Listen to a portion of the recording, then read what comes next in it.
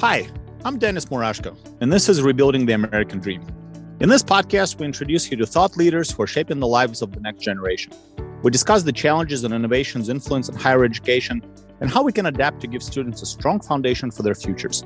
Today, we're talking to Dr. Ali Malekzadeh, the sixth president of Roosevelt University. He is an expert in strategic management, an accomplished fundraiser, and a visionary academic leader who has served in higher education for more than 20 years. Prior to Roosevelt, he served as the Edgerly Family Dean of the College of Business Administration at Kansas State University. He has also held key administrative positions at Xavier University, St. Cloud State University, Arizona State University West, and Northeastern University. Ali holds degrees from the University of Denver and earned his doctorate in business administration with an emphasis on strategic management from the University of Utah. He believes that access to higher education is every American's right and one of the pathways to living the American dream. He champions Roosevelt University's mission of social justice, as he is personally very passionate about women's and LGBTQ plus rights, immigration, affirmative action, and access to higher education. Thank you for being with us today, Ali. Well, thank you so much, Dennis, for inviting me. Yeah, I just got done reading a very long introduction. You've clearly been an innovative and ingenious academic leader in higher education for a couple of decades here, over 20 years. Can you please share more about yourself and experiences that led you to where you are today? Sure. When you call me ingenious, the expectations for my performance goes up. Let's dampen that. I'm a simple person, modest person with simple ideas, such as why shouldn't every college student have a mentor? Not their parents, not the faculty and staff of the university, but in the community, so that the mentor, usually an alum of the university, can focus them on their careers, answer their questions and give them advice. And that has worked extremely well for us. Second simple idea, why shouldn't we showcase what we do at Roosevelt, our social justice and diversity and inclusion message, by hosting an annual American Dream Conference, when we can bring in noted speakers, such as, we brought Justice Ruth Bader Ginsburg in 2017 to the university, and this coming October, Justice Sotomayor will join us to talk about social justice. Yeah, that's terrific. As you talk about, you describe yourself as a modest man with very, very small, very common sense ideas. And as I think about what you're describing, in the context of a liberal arts university, it's sort of what maybe it's wrong to say it's what you would expect, but it's what one thinks of when one thinks of liberal arts universities. And Roosevelt is a very well-known liberal arts college university. There's some debate right now about, as we focus on STEM versus liberal arts, and I'm not even sure that we need to accept that there's a fundamental distinction within a college setting, but what are your thoughts about, is there room for both? Should we preference one versus the other? How does all of that sort of line up in your own mind as you're managing a world-class institution? Yeah, Roosevelt University is a comprehensive university, which means we do liberal arts extremely well, as you mentioned, Dennis, but we also do STEM extremely well. I think they stand side by side because the future of our nation depends, number one, on having well-educated citizenry who understands the liberal education, who understands history of our nation, understands the separation of powers within our government, and well-read about the world, about philosophy, about religion, about whatever they're passionate for. At the same time, maybe that person is an engineer. Maybe that person is a biologist or virologist right now, so that they can do research on the latest viruses that is afflicting the world right now with COVID. So I think it goes down to who should graduate from a university. My point is, a graduate of Roosevelt University needs to be a well-rounded student, so she can go and succeed no matter what she decides to do, whether STEM or a historian or a writer.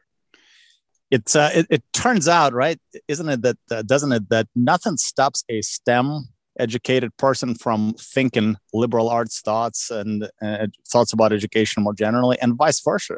Liberal arts educated person could very well go on to do fantastic things within STEM, and then maybe the two shouldn't be quite as mutually or thought to be mutually exclusive as they're portrayed in the in the popular media, certainly.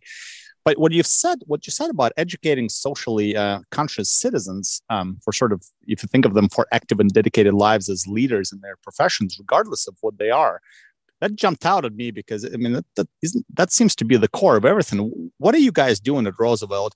What are you doing as an institution? And in particular, what are you doing for the students on the individual level for them to teach and implement social justice when they're both enrolled, and more importantly, when they leave your institution and they spend the rest of their lives furthering that mission? Yeah, Dennis, when I talk to the incoming class and I ask the students, no matter what the intended major is, why did you come to Roosevelt? And the number one answer usually is the social justice mission attracted me. However, I want a business degree. However, I want a biology degree, or I want a psychology degree. That doesn't matter. What we do extremely well at Roosevelt since our founding actually is provide hands-on experiences for these students so they can understand what social justice means. It's one thing they read about it in class. When we say sustainability is social justice, they go, yeah, sure. But why and how is it related to people's lives? So our faculty take them to the neighborhoods where industry is spewing out major pollutions in the neighborhoods. And usually these are low-income neighborhoods. And say, look at the health and safety of these residents in our city of Chicago. And suddenly the light goes on for that student. Oh, so if we have sustainable energy, that means we won't be able to pollute. And on the other hand, destroy the lives of especially low-income people. So I can give you, many of these type of examples, but it's social justice in action, if you will. Let me give you one more example because it's very relevant this week, in fact, in Chicago. Our faculty, professor of journalism, John Fountain, who used to work for New York Times, took our students to interview families of women, and mostly African-American women, who had been murdered over the last couple of decades in Chicago. And he called it the Forgotten 51. And the students talked to these families, brought them to life again. And then it led actually to a task force by the mayor to look into the death of a lot of people, including these women. And now the state is looking into putting together a special task force and legislature so that they can look into it. Imagine the learning for these students, understanding how important the lives of each individual is, learning how to interview these families who were still grieving 10, 15, 20 years later. And at the same time, this was a social justice story, wouldn't you say? Oh, absolutely. I'm thinking of your examples, and they're fascinating because they sort of blow out of the water and the notion that, well, you go to college and it's just all academics and it's removed from the real world. And it's not until you graduate that you get the real world. Well, what you're describing, I mean, that's as real as it gets. And, one more anecdote, because it comes back to real world. One of our psychology students, on the way home every day, as she was walking to the south side of the city, she kept running into a homeless person. Eventually, she started talking to him and realized that he's in the streets. He has had an amazing life, but had no social security, no Medicaid, no ID, nothing. That's why he was living in the streets. And she made it her own mission, first to put a name on him, Mr. Roby, and then help him get help that he deserves from the government. And fast forward a year and a half later, he had a social security number, he had Medicaid, and she was helping him be placed in a home. so that he would have his own apartment. And when we asked her, why are you doing this? Her response was just absolutely unbelievable. She said, I decided to save one life. So think about that. This student will be, and I know she already is, successful in her life, no matter what she decides to do in her career.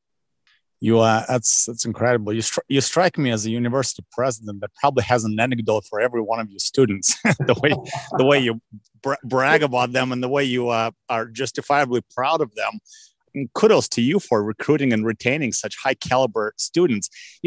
I'm thinking as enrollment is low amongst most higher education institutions, as the picture continues to look not particularly bright according to some, because the demographic shifts are the demographics of the college going population is down. What are you guys doing at Roosevelt to make sure that you do continue to recruit and retain the kind of students that you want to be telling the stories that you've just mentioned? First of all, higher ed was absolutely devastated by COVID. And we're just beginning to come out of the recession related to COVID. We had 2 years of CARES Act money from federal government that really helped. But every university that is 1,000 or fewer students, private universities, are absolutely hurting. Okay. In fact, yesterday, another one announced that they're shutting their doors. So what we need to do, and we are doing at Roosevelt University, we are fortunate to have a good endowment that we have built through the years through fundraising. That is helping us. We are also looking to acquire other universities so that we can add to our enrollment. And at the same time, we are unveiling new academic programs, a lot of them in the STEM areas and health sciences that seem to have high demand from the students.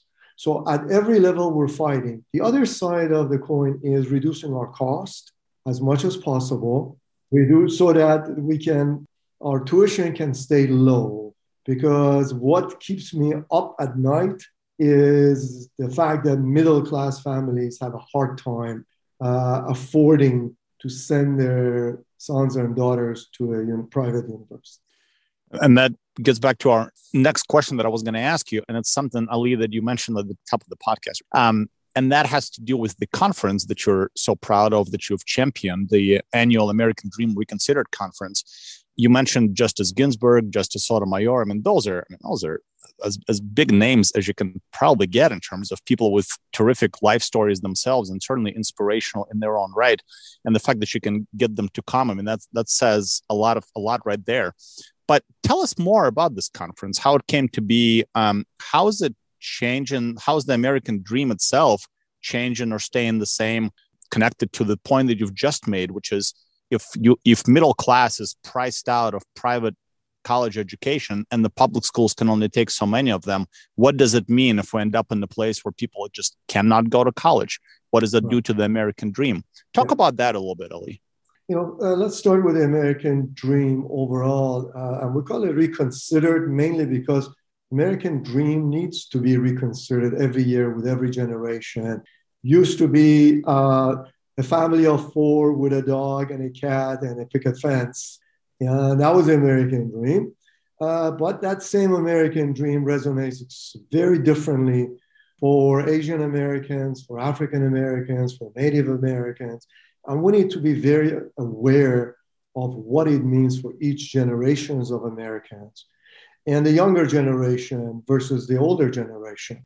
The American dream that we are talking about at Roosevelt University, we came up with the idea to showcase what I just told you of what faculty do in the community, along with bringing well-known speakers such as Eric Holder and our justices to come to Roosevelt and talk about the future of the American dream.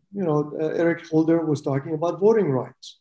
So these are all the important discussions that take place. We have had quite a few speakers from the left and the right as well, who politely and forcefully advocate for their views so that we can have the students hear issues from both sides and make their own decisions.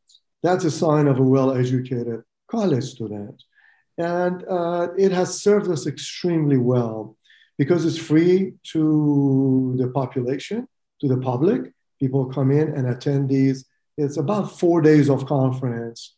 We have all kinds of panels on healthcare, Obamacare, on redlining and red zoning, which led to disasters for African American communities all over the nation, including in Chicago as well.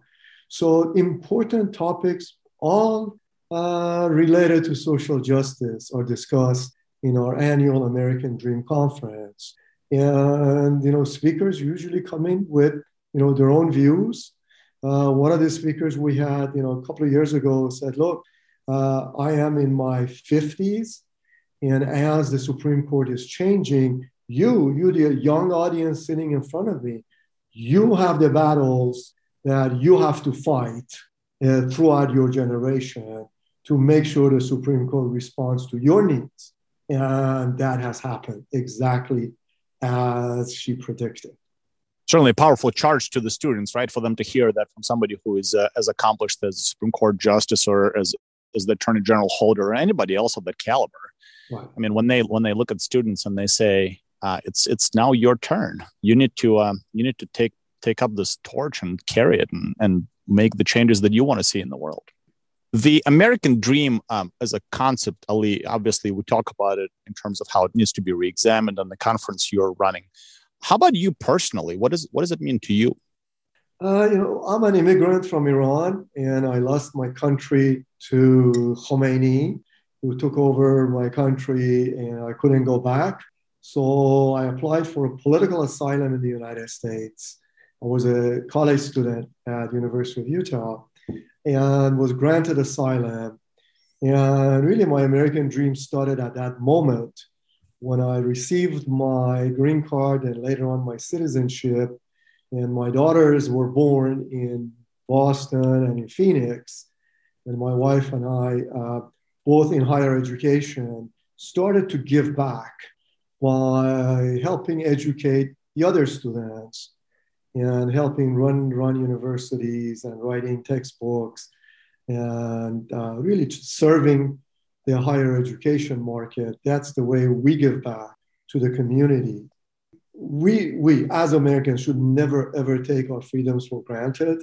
And I think that has become very clear for most of the population because every freedom we have will be lost if we don't preserve it. And the way to preserve that is through higher education. Good education in the school system to start with, and then higher education. Dennis, I want to challenge you by saying that if we opened our doors, our borders to the rest of the world, every 18-year-old from around the world will aspire to come to the United States and go to college here. Every smart kid would like to go, mainly because they see the opportunities that you have through higher education. The myth is, you go to the US and, the old myth of the pavements are covered with gold. They forgot to mention you need to go through higher education to get to that goal. I was delighted when my parents decided to move here from Russia when I was 17. I actually just shy of my 17th birthday. And you're exactly right. Although, funnily enough, nobody had told me about the pavements, in gold and everything else. Somehow I missed that part. So I guess maybe it's good in a way that I wasn't lied to.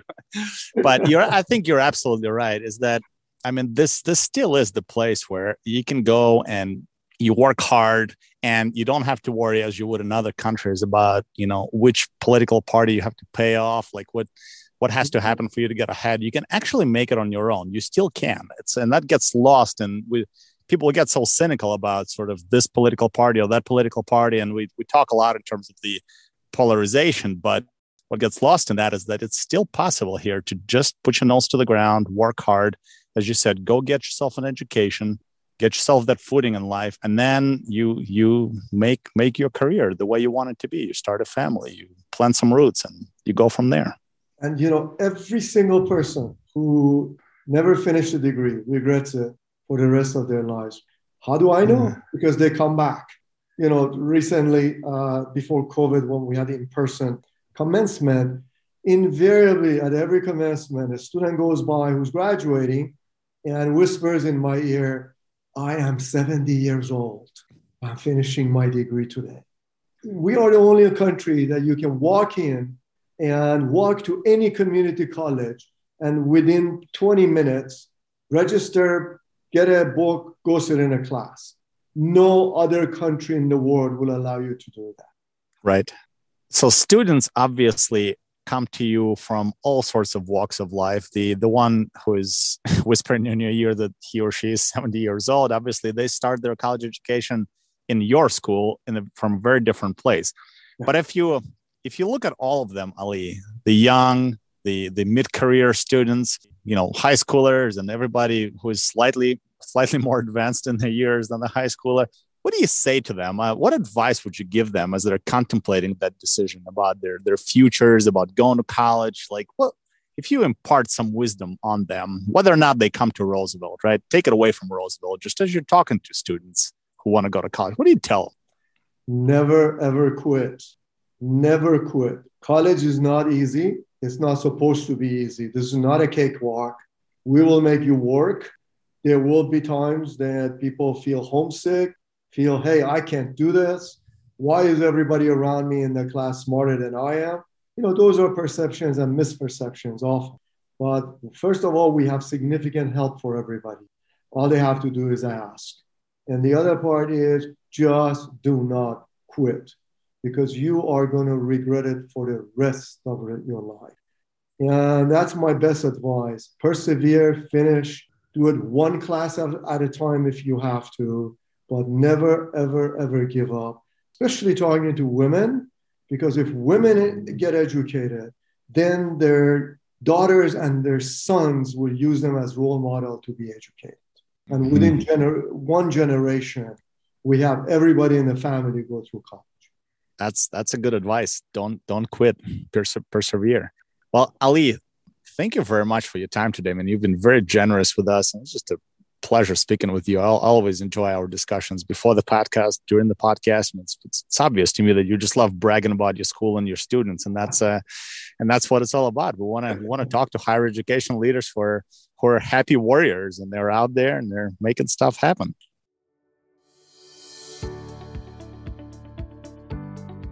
You've been listening to me, Dennis Murashko of Degree Insurance, and this is Rebuilding the American Dream.